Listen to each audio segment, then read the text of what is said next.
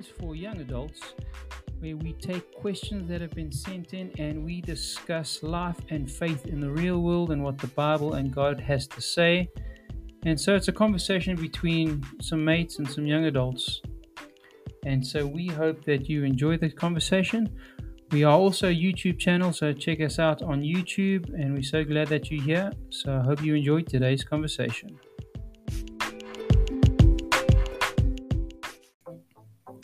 Hey, good afternoon, everybody, and so good to have you.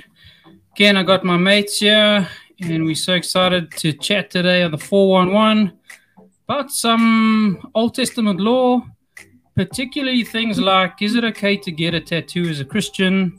How does the Old Testament law apply to us today in our modern world and modern society? So kick back, grab a cup of coffee, and enjoy the conversation because we can't wait to get into it.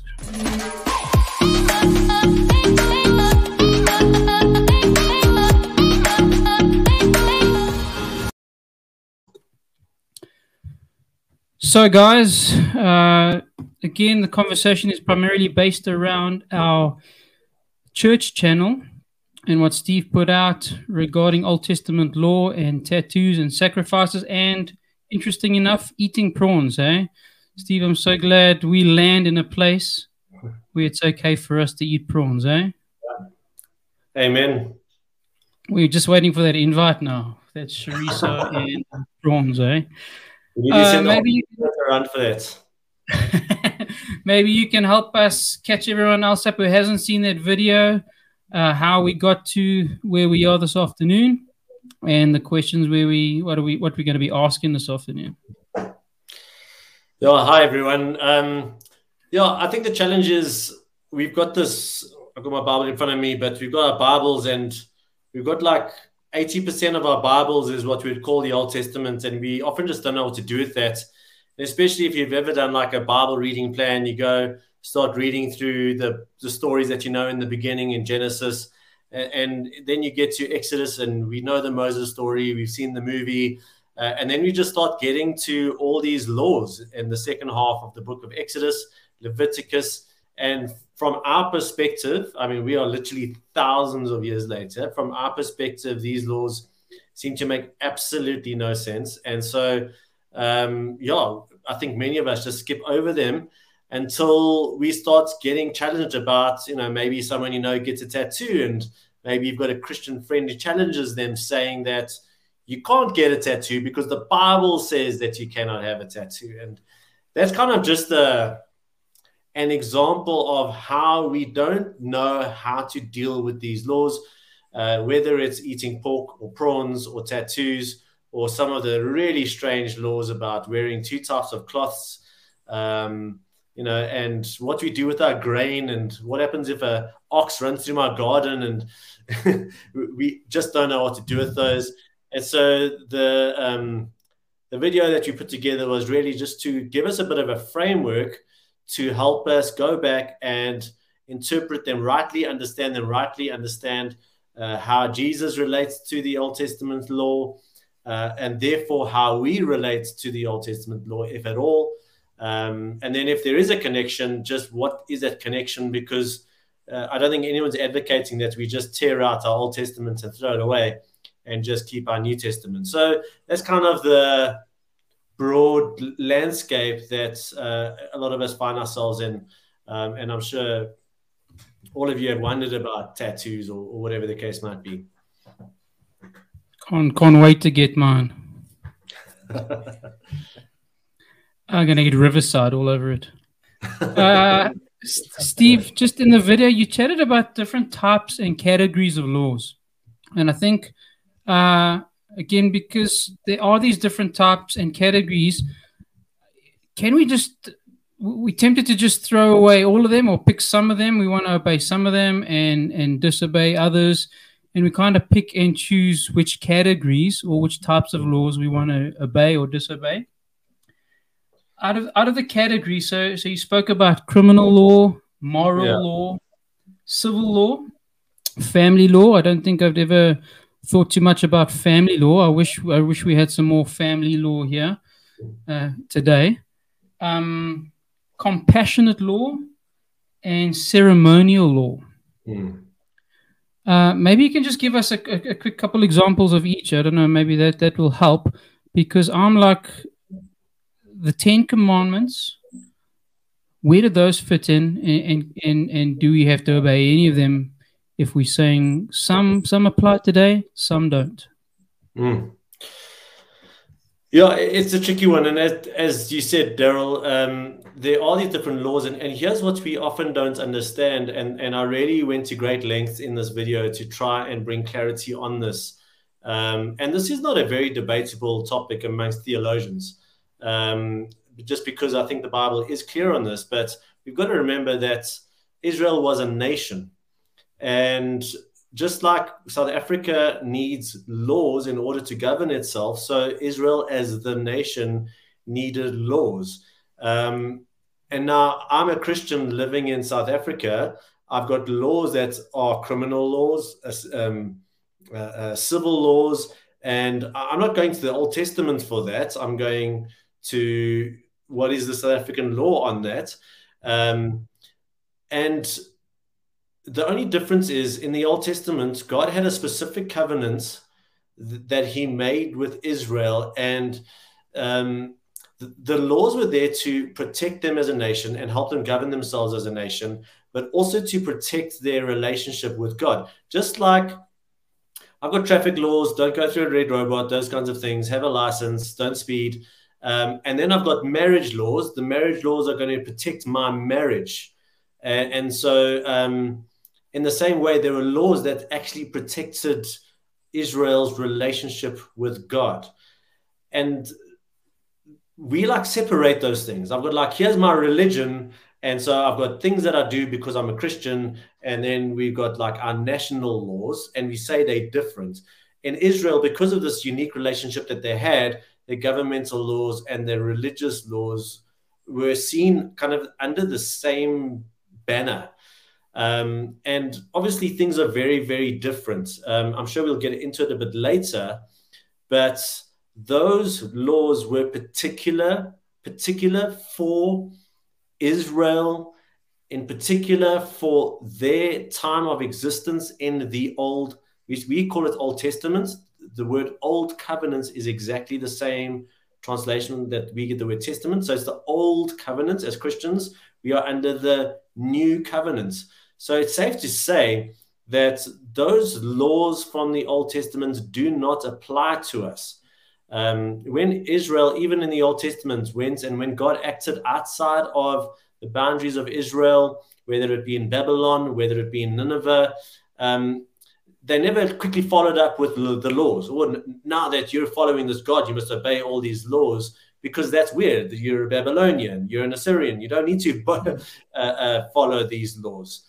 So even the moral laws, like the 10 Commandments, for an example, the reason why we obey them are not because they're necessarily in the Old Testament, but because they're reaffirmed by Jesus under the New Covenant.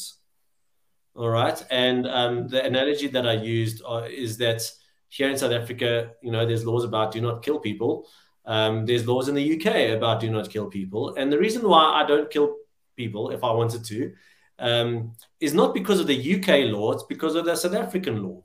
And in the same way, when I get to these commands in the New Testament, it's not simply because it's in the Old Testament, or we've called it, the 10 Commandments, but it's because it's reaffirmed by Jesus and it's carried through, therefore.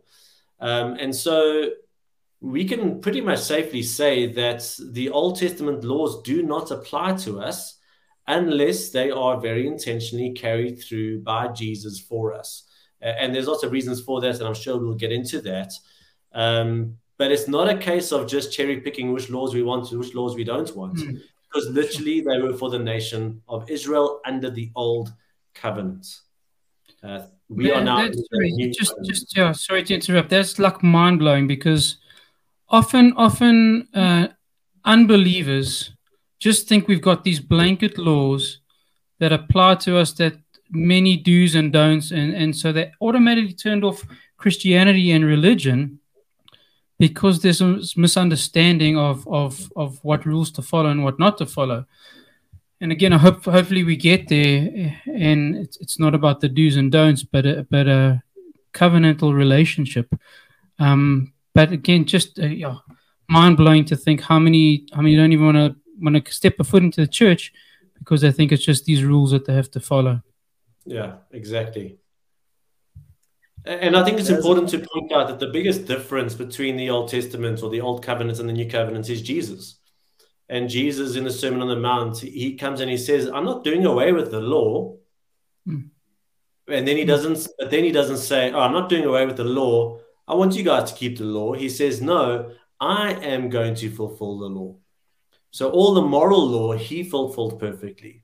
All the ceremonial law, all about him. I mean, I'd like to geek out on these sort of theological topics, but Jesus is the high priest, and he's the temple, and he's the sacrifice, and he is Jerusalem, and he is Israel, and the list goes on and on and on. That regardless of the ceremonial law, that all points towards Jesus. Obviously, the civil law stuff falls away because the church is a multinational group of Christians that find themselves in all sorts of countries. And so Jesus is the one who fulfilled every single detail of the Old Testament law, which is why it is not incumbent upon us to fulfill those laws. Can I jump in here, guys? Yeah. Steve, I know it's a question that we often throw around, but the question is, was the new covenant plan B? Like, was the law plan A? And then God was going, "Ooh, they're not yielding to the law as we hoped. Let's cast that aside and let's send the plan B." And obviously we know the answer to that, but maybe my question is, why start with the law if you know that the new wine cloth, the Jesus is coming? Why start with the law in the first place? Look, to answer your first question, Jesus coming is not plan B. And the first verse that comes to mind is Ephesians telling us that Jesus was crucified before the foundation of the world. I think I'm just trying to think what's the shortest answer here, but with regards to why did God do it this way? I mean, we can say because he chose to, and in his wisdom, he had some reasons, some of which he's maybe disclosed to us, and others we can maybe try and figure out. But I think one of the major reasons is to simply show us that despite our absolute best efforts, after, sometimes me as a human being, I try something once and I fail and I give up, and I see my kids, they try something and they fail and they give up, sometimes too quickly. So we're not talking about God gave humans this short little narrow period of time to get things right and they messed up. So sorry for you, you're done. But he gave them literally centuries of opportunity for formation, opportunity for having the right kind of rulership in place,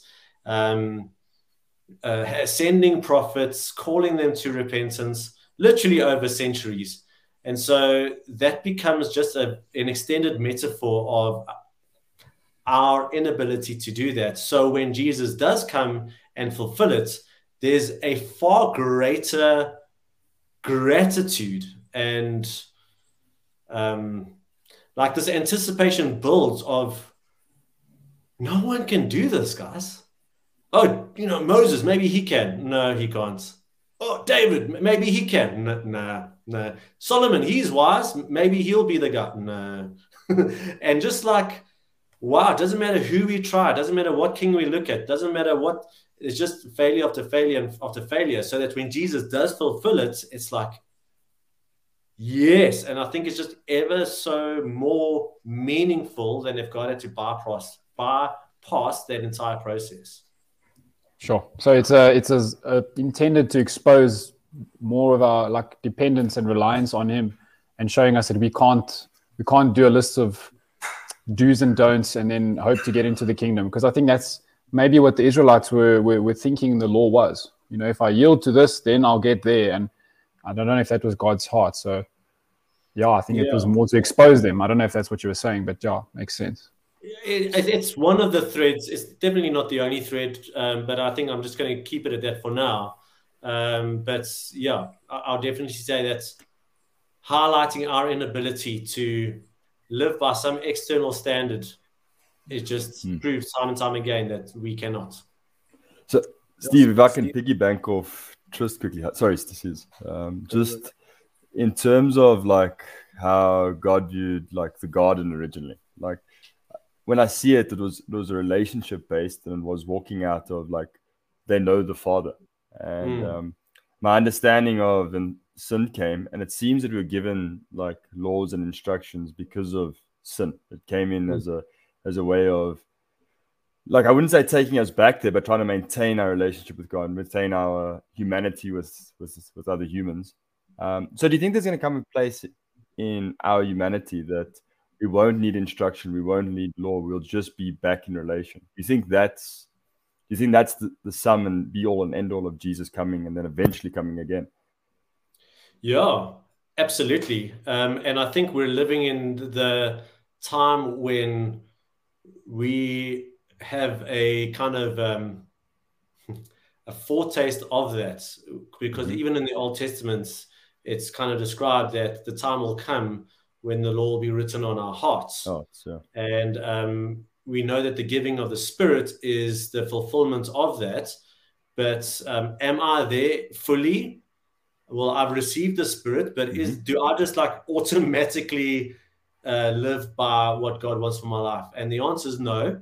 But the work of God is increasingly, I like the idea, I think it was N.T. Wright who said, if you think of the law like a bowling alley, and like, you know, when you had young kids, you put up those aisles on the side so that even if they throw wrong, eventually the ball still knocks down a few cones or whatever. But the ideal is eventually you don't need those. You can actually bowl straight. And so increasingly the Lord is at work in our hearts so that I don't need those side rails as often. And then I think in the new creation, the time will come. I mean, the book of Galatians says the only thing that counts in this whole discussion about law, the only thing that counts is faith expressing itself through love. And so I think the new creation will be literally, that'll be the law by which we live, but it'll be all 100% coming out of our hearts, as opposed to this like, oh, today I'm going to express my faith in love. It's just going to be who we are. But we experience that in some formative way now, but not in fullness yet. Makes sense. Sis, go for it, my dude. Cool. No, I just wanted to, you spoke about how often when we see the word law, we infer a lot into that word, and the Bible seems to have a slightly different intent for that word and that use. What is that difference that maybe we infer to it, and what the Bible and what God intended for us to understand law as? Yeah. So the law, when the Bible talks about the law, most of the time it's referring to the first 5 books of the Bible. If you spoke to a Jew, they wouldn't call it, well, they might call it the law, but they'd call it the Torah, which is translated as the law in the New Testament. But there is a bit of a interpretive leap here where we go, okay, Torah is law, and then we interpret this like legislative understanding of law that we apply today, and we go, oh, that's what those laws are, when in fact the entire Torah is called law. Now there are tons of laws in the first 5 books of the Bible, but the law doesn't only refer to the laws. Let me just go back one step. Just many theologians have suggested that a better translation of the word Torah is not law because of what we interpolate into that, but rather instruction. And so even the stories by the New Testament writers are called law, not because they're laws, but because they're instruction to us. And so if we see that the stories of the Old Testament, us observing the nation of Israel, us also and trying to understand and come to grips with the way these laws did function in the society, that whole process can be instructive to us, but we don't just pick it up and treat it like a stop sign. Stop, no questions asked, because you can't do that with the story of Abraham and Isaac. You're being invited into a story to try and understand what is God's voice in the story, which is called law. It's called Torah. It's instruction. Sure. And if I can do a follow-up question, I don't know if that's allowed. No. But a question I've always had is like, okay, we see that God chose the Israelites, but why did he choose the Israelites? Were they morally closer, like, to what God intended? So they were like the next best thing, and is that why God chose them?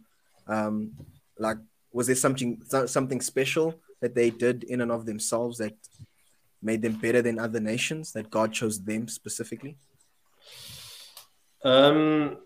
So I'm going to read from Deuteronomy 7 verses 7. That answers your question, and then I probably don't have to say a thing after that. The Lord did not set his affection on you and choose you because you were more numerous than other peoples, for you were the fewest of all peoples. But it was because the Lord loved you and kept the oath he swore to your forefathers. And he goes on. In other words, God is saying there's nothing special about Israel. If anything, they were a smaller nation, they were a weaker nation. The reason he chose them was not arbitrary, because he says, I chose you because I loved you. And you're like, so which came first, the choosing or the love? And those are some rabbit holes that we're just going to sidestep for the moment. But at the end of the day, the answer is there was nothing unique about Israel. If anything, they were a vehicle that would probably greatest display God's glory as opposed to some form of human might or glory. Sure, man. I got goosebumps when you're saying that, Steve. Just sitting back a little bit in this conversation and just picking up again just the picture of Jesus through everything you've had to say, through the small things and the fulfillment of us trying to fulfill the law but not being able to do that. Just some of the stuff Jason had to say. And says we have this question again, why was it that they were chosen? And I'm sitting here thinking, man, why did God choose me? And why do I get to go to heaven? And so just fascinating. Again, just taking a bird's eye view of the discussion, and just more and more the picture of Jesus coming through, and the fulfillment of the prophetic. I think, Steve, you spoke quite a bit about that as well.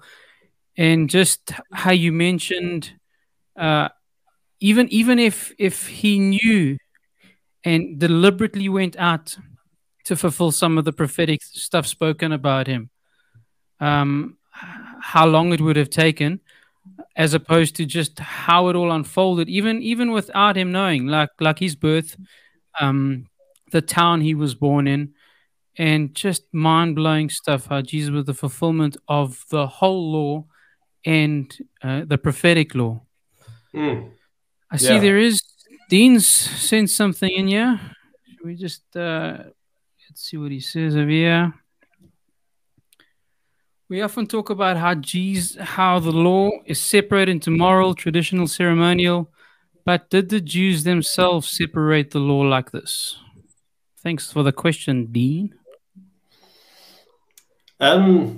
Look, I'm not an Old Testament scholar, but just my exposure to this is, I don't know. I don't think there is a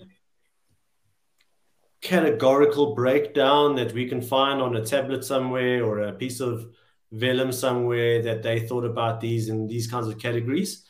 I think where they come, and even before I say that, these are very loose categories. We have tried to, this debate is thousands of years old. What do we do as Christians with all these laws? And I think there's been a right-hearted approach to try and understand how did different laws function, and therefore why did like the food laws fall away, where, for example, the 10 commandments were seen to be carried through, and what's the difference. And so I think it's almost a retrospective effort to find clarity. I was trying to think of an example off the cuff here, but my brain's failing me. But these aren't tightly knit categories, and Leviticus 21 is all ceremonial and Leviticus 22 is all moral, because some are both, and some are difficult to categorize. So I think it's our effort to try and understand, but it is most certainly not this perfect science. I think also what some people have tried to do is again go, okay, cool, the moral laws, they were carried through. But what I've become convinced of is that all those laws have fallen away. There are moral principles that get carried through, and then Jesus speaks into those principles. And again, we do those things because they're taught by Jesus, as opposed to because they're in the Old Testament.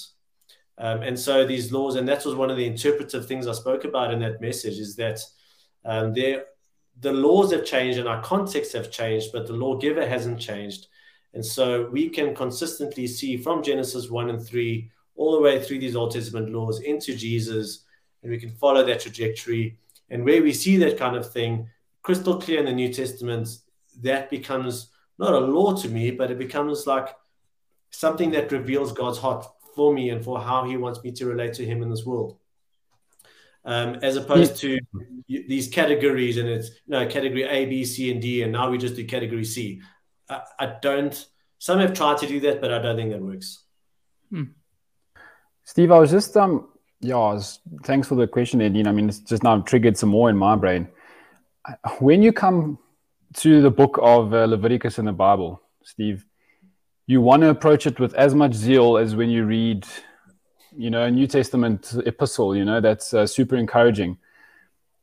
How do you advise us to read a book like that? Because for me, my very basic understanding of the reasons for those laws, and correct me if I'm wrong, it was to set Israel apart from the pagan nations. So all the Canaanites and all of those guys are marking their bodies.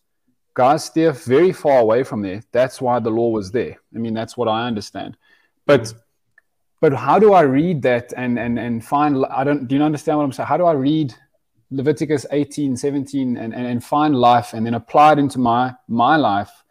And it's tough. And I don't know if anyone can relate to who's tuned in here. Like I really struggle when I get there. Yeah. Maybe before you answer, Steve, can I just throw in if you can also, I mean, you spoke about this clean versus unclean in the presence of God, as well as the concept of the God of life, as opposed to being God against anti-life and anything that could mean. And so maybe in your answer, I think those are two helpful things for me to understand, again, what the lawgiver himself is like and what he's trying to do for us. And then our application of that, how can we be for life and not for anti-life, if you know what I mean? Yeah. Look, let me try to cover some of that ground. Trist, I wouldn't advise any brand new Christian to start here.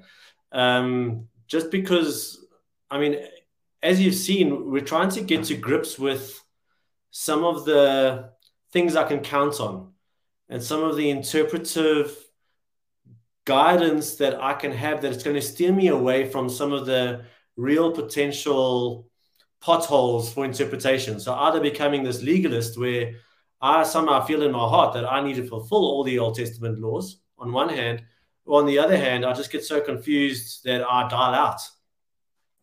And so, man,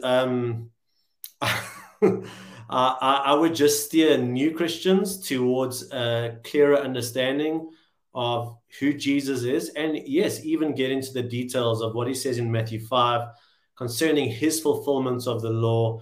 And I'd want to prioritize that and then go back to Leviticus. But just to be honest, I don't know if Leviticus is possible without a guide. What I mean by that is, someone who has walked this road well and can help me out. I think I've used the metaphor before, but like, you know, if I go to the Kruger Park, I can look for things with my own eyes, or if there's a game ranger with me, they're just going to show me things I would never see on my own. They're there, but I'm not trained to see them. And so there are details in Leviticus that for theologians and scholars that have studied these issues and can answer these questions, I want to go through the book of Leviticus with a guide with me to help me know these things. Even what you said earlier, that these laws were for the nation of Israel. And part of the rationale behind these laws, I think there were many rationales. One of them, for example, pork and prawns, we know that without refrigeration, they're the first foods to go off. And so God's saying, like, so, yeah, 3,500 years ago, stay away from pork and prawns. It's just, it's good for you, you know, as an example. Now we've got refrigeration. And so, yes, by all means, let's go eat those Portuguese prawns. Tattoos, the Canaanite religion and the surrounding religions involve tattoos with their worship of foreign gods and some really detestable practices. And so in order to be separate and to be unto God, don't do those kinds of things. And so we can start trying to understand some of the rationale behind that. But even that's an interpretive step that doesn't jump out of the pages to you. You've got to know what to look for and kind of read these things many times over.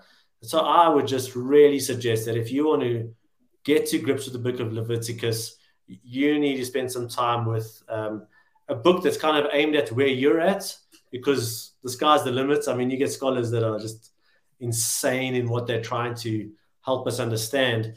I'm going to sound like a broken record on this, but for those of you who are out there, even if you're in high school, I think a group of guys that do this really, really, really well are the Bible Project. And so they've got videos that are 6 to 7 minutes on each of the books of the Bible. And even if you read those videos, go and listen to the links that connect to some of their podcasts, that's just a great starting point that's going to get your head in the right space. So Trist, it's kind of like, so when do I give my toddler astrophysics? I'm kind of like, no, don't give your, if you're going to talk about astrophysics, you need some tools to help you bring your child up to speed.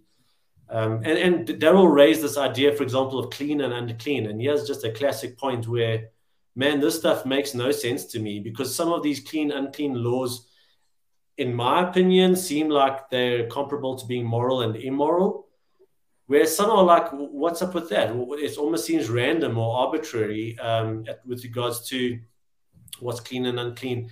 And again, as theologians have tried to distill that and try and understand what's going on,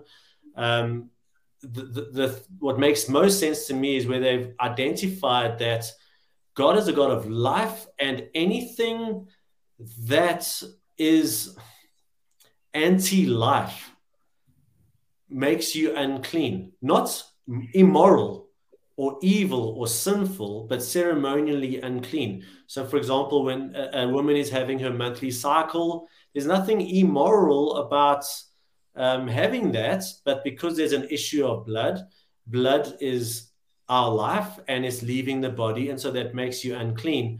And by the way, a lot of these laws were there to protect. So a lot of the laws there were superior to the surrounding nations when it came to like exposure of wounds and exposure of skin infestations and those kinds of things. So I've covered a lot of ground there, but hopefully between Trist and you, Daryl, we've been able to pour some insights into those spaces. I want to ask a question, but I don't know exactly how to articulate it like neatly. But it's kind of the idea is this, Steve, is like, why wouldn't God just have given the fullness or everything he wanted from us or from the law in like just one shot? And the reason why I'm thinking like this is like, I remember kind of like first year being a Christian and kind of starting to go through the Bible, and we had a life group with a cell leader, and he was like, he kind of drew up, like, we think Leviticus is hard, and then we read such a nice chapter like Matthew 5, 6, 7, where it's about the Sermon on the Mount, and you get this idea of like Jesus takes the law, but not only does he take it, but he makes it more difficult for us to apply. And like, just off the bat, it's like, if you have anger and you don't deal with it, it's as if you killed someone. And if you're lusting after a female, it's as if you committed adultery. And then there's an interesting thing that Jesus says in Matthew 19. He says that it was not always so that you could just divorce your wife. It wasn't permitted, but because your hearts were hard, that's why that law was given. And yeah, so like, why the baby step? Like, I know you spoke about astrophysics with your son, but like, why do we need the baby step when it comes to morals and understanding him? I suspect that if God did it so we don't have a clear answer to that. I mean, again, we can surmise and guess and maybe have some educated guesses on this one, but I suspect that if God did it differently, we would be losing out somewhere along the line of our learning as humanity.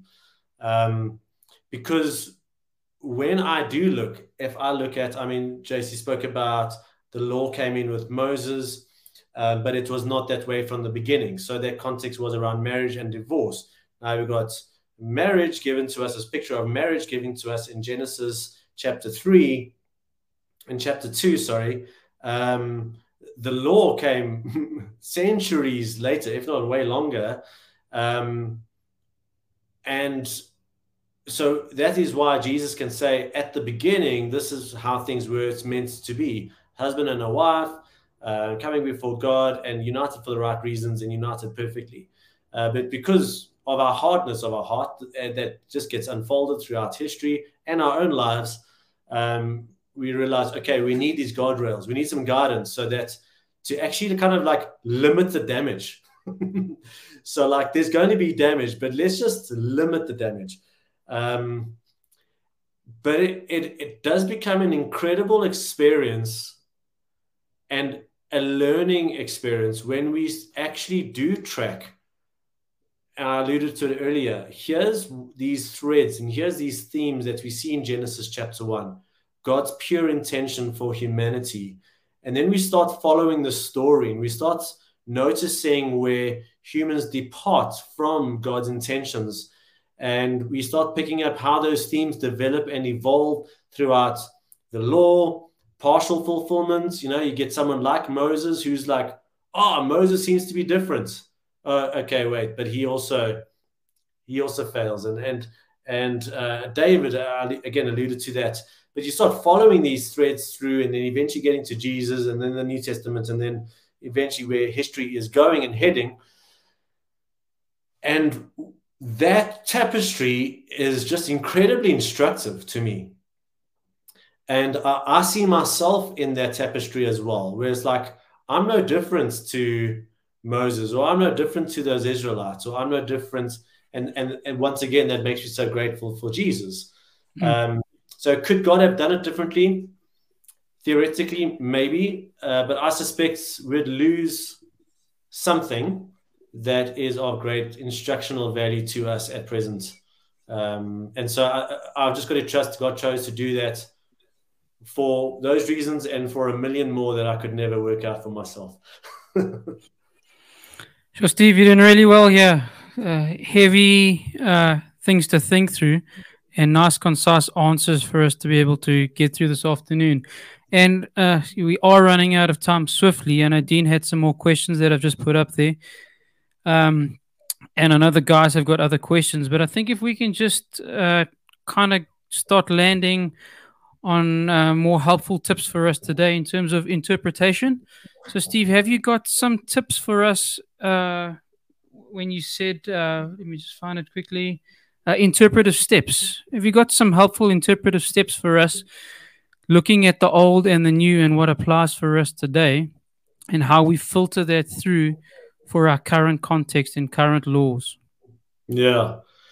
Look, the biggest interpretive step is Jesus himself. Jesus doesn't do away with the law, but neither does he put it on our shoulders. He fulfills the law. And he interprets the law for us. He is the ultimate interpreter. And so Matthew chapter 5-7 is really the starting point and almost the be all and end all with regards to this question, me and the law. And I just cannot go through the law without going through Jesus. I have to do that, including where the law points out my sin. I'm going to go through Jesus because I'm going to realize that Jesus fulfilled it perfectly on my behalf, and he paid the penalty for my failures. And once again, I'm grateful for Jesus. So, yeah, let Jesus be your interpretive lens. When Jesus says, you have heard it said, but I say, let that be what shapes your heart. When Jesus shows you how he's fulfilled the law, let that be just, thank you, Lord. Thank you, Jesus, that you did it on my behalf. When Jesus pays a penalty for my sin according to the law, once again, thank you, Jesus. So that for me is like number one by a long shot. But let's go to a distant second. And that is, we can, I think, I said earlier, we've got a consistent lawgiver. And there are certain principles that I think I can start to look for. Even though I'm not under the law, on one hand, Jesus does carry some of those moral laws through because, do not murder is going to be consistently upheld. Even Gentile nations were judged for their violence.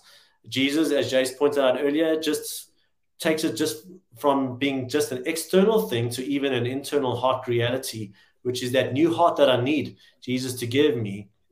But at least I can see those principles. Even some of those random food laws and random clothing laws. And if I had to think to myself, what does it mean to be set apart for Jesus in today's world? How does that affect what I wear? Does it affect what I wear? I think it does. So let me think about what I wear so I can glorify God with what I wear. And I don't think that just means we need to wear Christian clothes or Christian t-shirts. Food, is there some wisdom? Like, what does it mean to eat for the glory of God? And so we can find those principles, and maybe there are, again, some guides, some people, some books or commentaries that are going to maybe help you see some of those things. And so I would say that those are the two major interpretive techniques that we can use to read the law and help us find the wisdom that still applies to us today.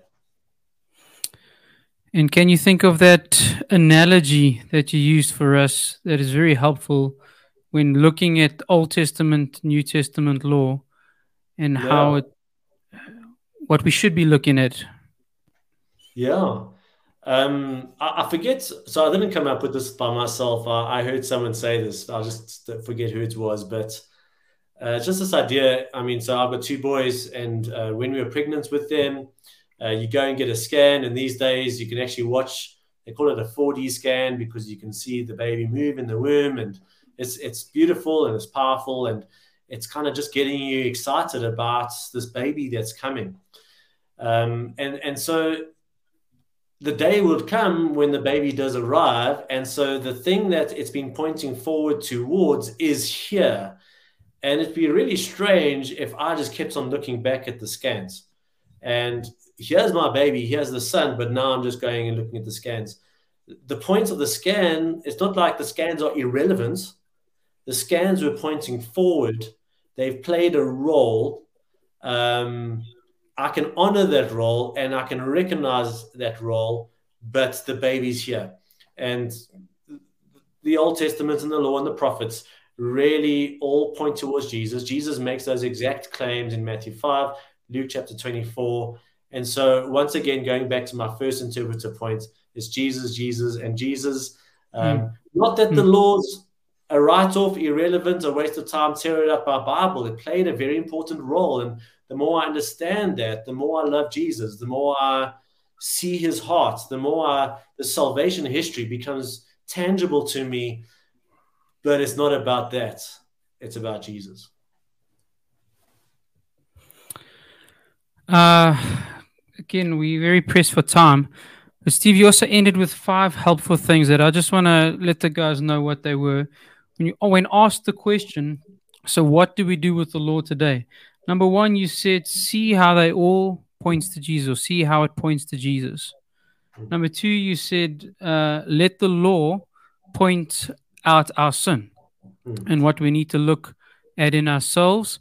And again, not for law's sake, because law doesn't save us, but for sanctification and wanting to please Jesus and be in a relationship with him.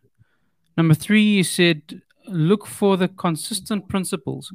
Maybe if you can just help me, what did you mean by that? So here's an example.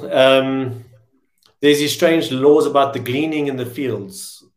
So if a piece of wheat falls to the ground, leave it on the ground so that when the poor come through, they can pick up the wheat. Now, sometimes I have some basil plants in my back garden and some tomatoes. I don't think that law means, Stephen, if tomatoes fall into the ground, leave it. What's the principle? The principle is God cares for the least of these, and I'm going to intentionally, if I picked up every apple that fell on the ground, I would be wealthier. So I'm going to actually intentionally, what's the right word? Handicap my profit margins in order that others might benefit. And I'm going to apply some wisdom to that. And I don't think that changes in the New Testament. So that's just an example of what I mean by that. So applying the law means basil leaf fell on the ground, done. I'm not allowed to pick it up. But no one's walking through my garden, and if they were, I'm calling the cops. We're in South Africa, guys, for anyone overseas. But what's the principle? God loves the poor, and he wants me to love the poor. And I think if we apply that wisdom, we'll find a lot of God's heart in the Old Testament laws as well. It's interesting how this topic also points to our current series, which is on wisdom and Proverbs and the application of wisdom. You had 2 more other points, but maybe, guys, if you are watching, we've had a few guys watching us today. Don't you want to just put your name in the comments so we can say hi? And for those of you who are interested, this is our church channel with tons and tons of hard work that's gone into the Glad You Are series. So, Steve, thank you for all your hard work that's gone into that, brother, and we hope we can keep it going. So if you are interested in catching some of the stuff we've discussed over the last few weeks, the full videos are there on the channel. The last 2 things that you said, Steve, was let the law serve as an example and look for the themes that carry through from old to new. So maybe just in closing, what did you mean by those 2 things, if you can give it to us quickly? Okay, so theme, which be different to the principles of the laws, because remember, the law is the Torah. It's the 5 books of the Bible, which include the stories. And so, for example, the theme of sacrifice. Adam and Eve sinned. God comes in. Where are you? Adam and Eve are hiding. They try and cover their own selves with fig leaves, and it's insufficient to cover their sin. And so God kills an animal and then gives them skins to cover their sin. All right, that's the first time in the Bible that we see an animal sacrificed. Go forward to Abraham and Isaac. God calls Abraham to, I know, crazy story, but anyway, give his son to the Lord as a sacrifice. Abraham is willing to obey. And at the last point, God provides a sacrifice as a substitute for Isaac. So now we're building this theme of when the Bible talks about sacrifice, what's going on here? Well, sacrifice covers my sin. A sacrifice is a substitute for me. Then we get to the whole Levitical law about the sacrifice. And if I've got this sin, then it's this sacrifice, that sin, this sacrifice. And so something loses its life for my sin. then we bring that all the way into Jesus, who becomes the lamb. He becomes the sacrifice. As I said earlier, he's also the temple, but let's just stick with the sacrifice theme. And so no more does something else need to lose its life for my sake, because Jesus did it once and for all, the pure lamb. So we import this entire developed theme into the person of Jesus and his sacrifice. And then Paul says in 1 Corinthians 12, now you become people who live lives of worship to God. You are now those living sacrifices. And, you know, this, I don't think we're supposed to separate these ideas out. We're supposed to let this theme develop and grow. And then when we get to Jesus, it's supposed to blow our minds. When we get to Romans 12, you are living sacrifices. It's supposed to, because we've watched this whole thing develop and we go, wow. So that's, again, just an example of what I mean by Jesus being the fulfillment of a theme.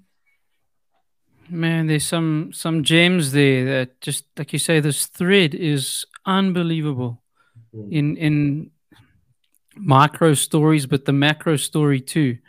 Yeah. And just this Jesus fulfilling all of it.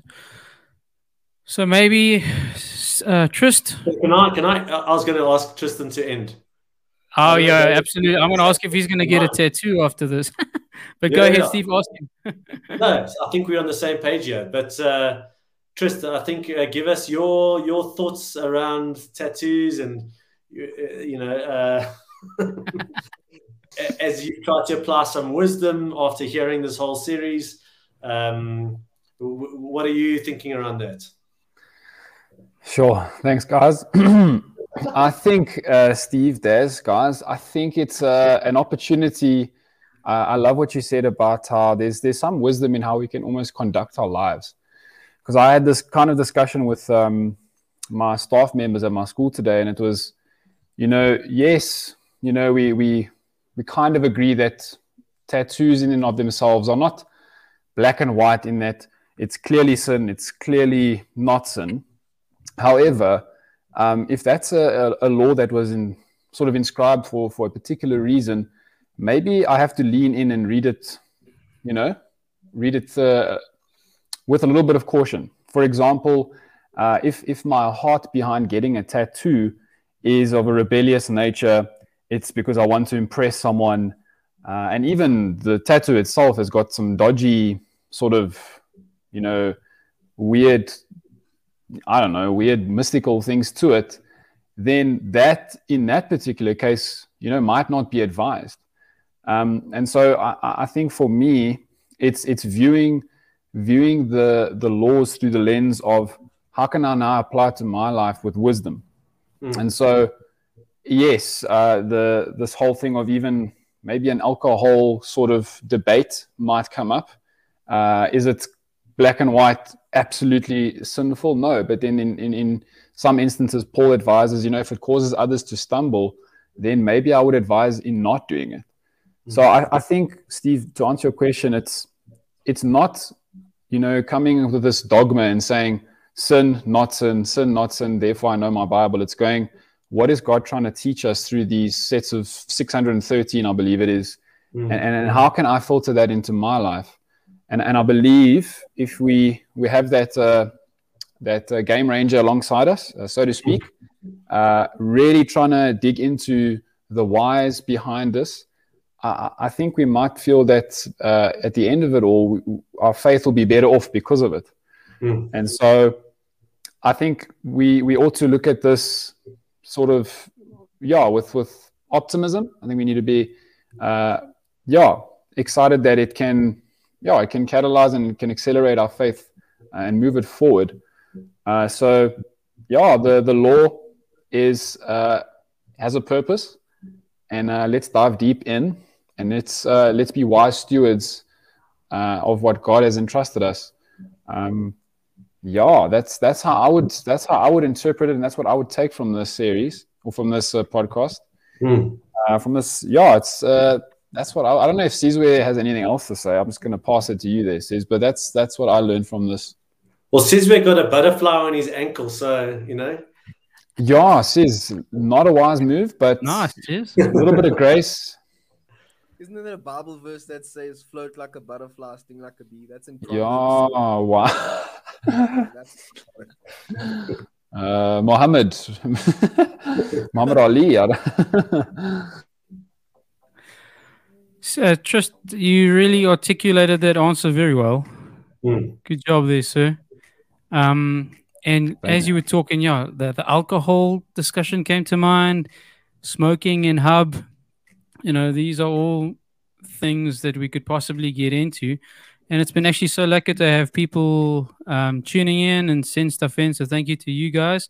Some have said that to sit behind YouTube and watch us talk for an hour is quite long. So we do also have this on podcast, believe it or not, if you prefer to listen and drive or drive and listen. It is available. But yeah, we do want to try and keep a Tuesday afternoon show to be able to do this. So tune in again next week. Guys, as always, it's been an absolute pleasure and mind-blowing stuff. So thank you for your time, and we'll catch up again next week. So cheers, everybody. Thank you for joining us. Ciao. Cheers, everyone. Thank you for tuning in to our podcast. Again, hope you've enjoyed the conversation. If you have any questions, feel free to send them to us. We'd love to chat about them. Do have a look at our YouTube channel. And if we've brought any value, won't you like and share this with your friends? And we can't wait to see you in our next episode. See you then.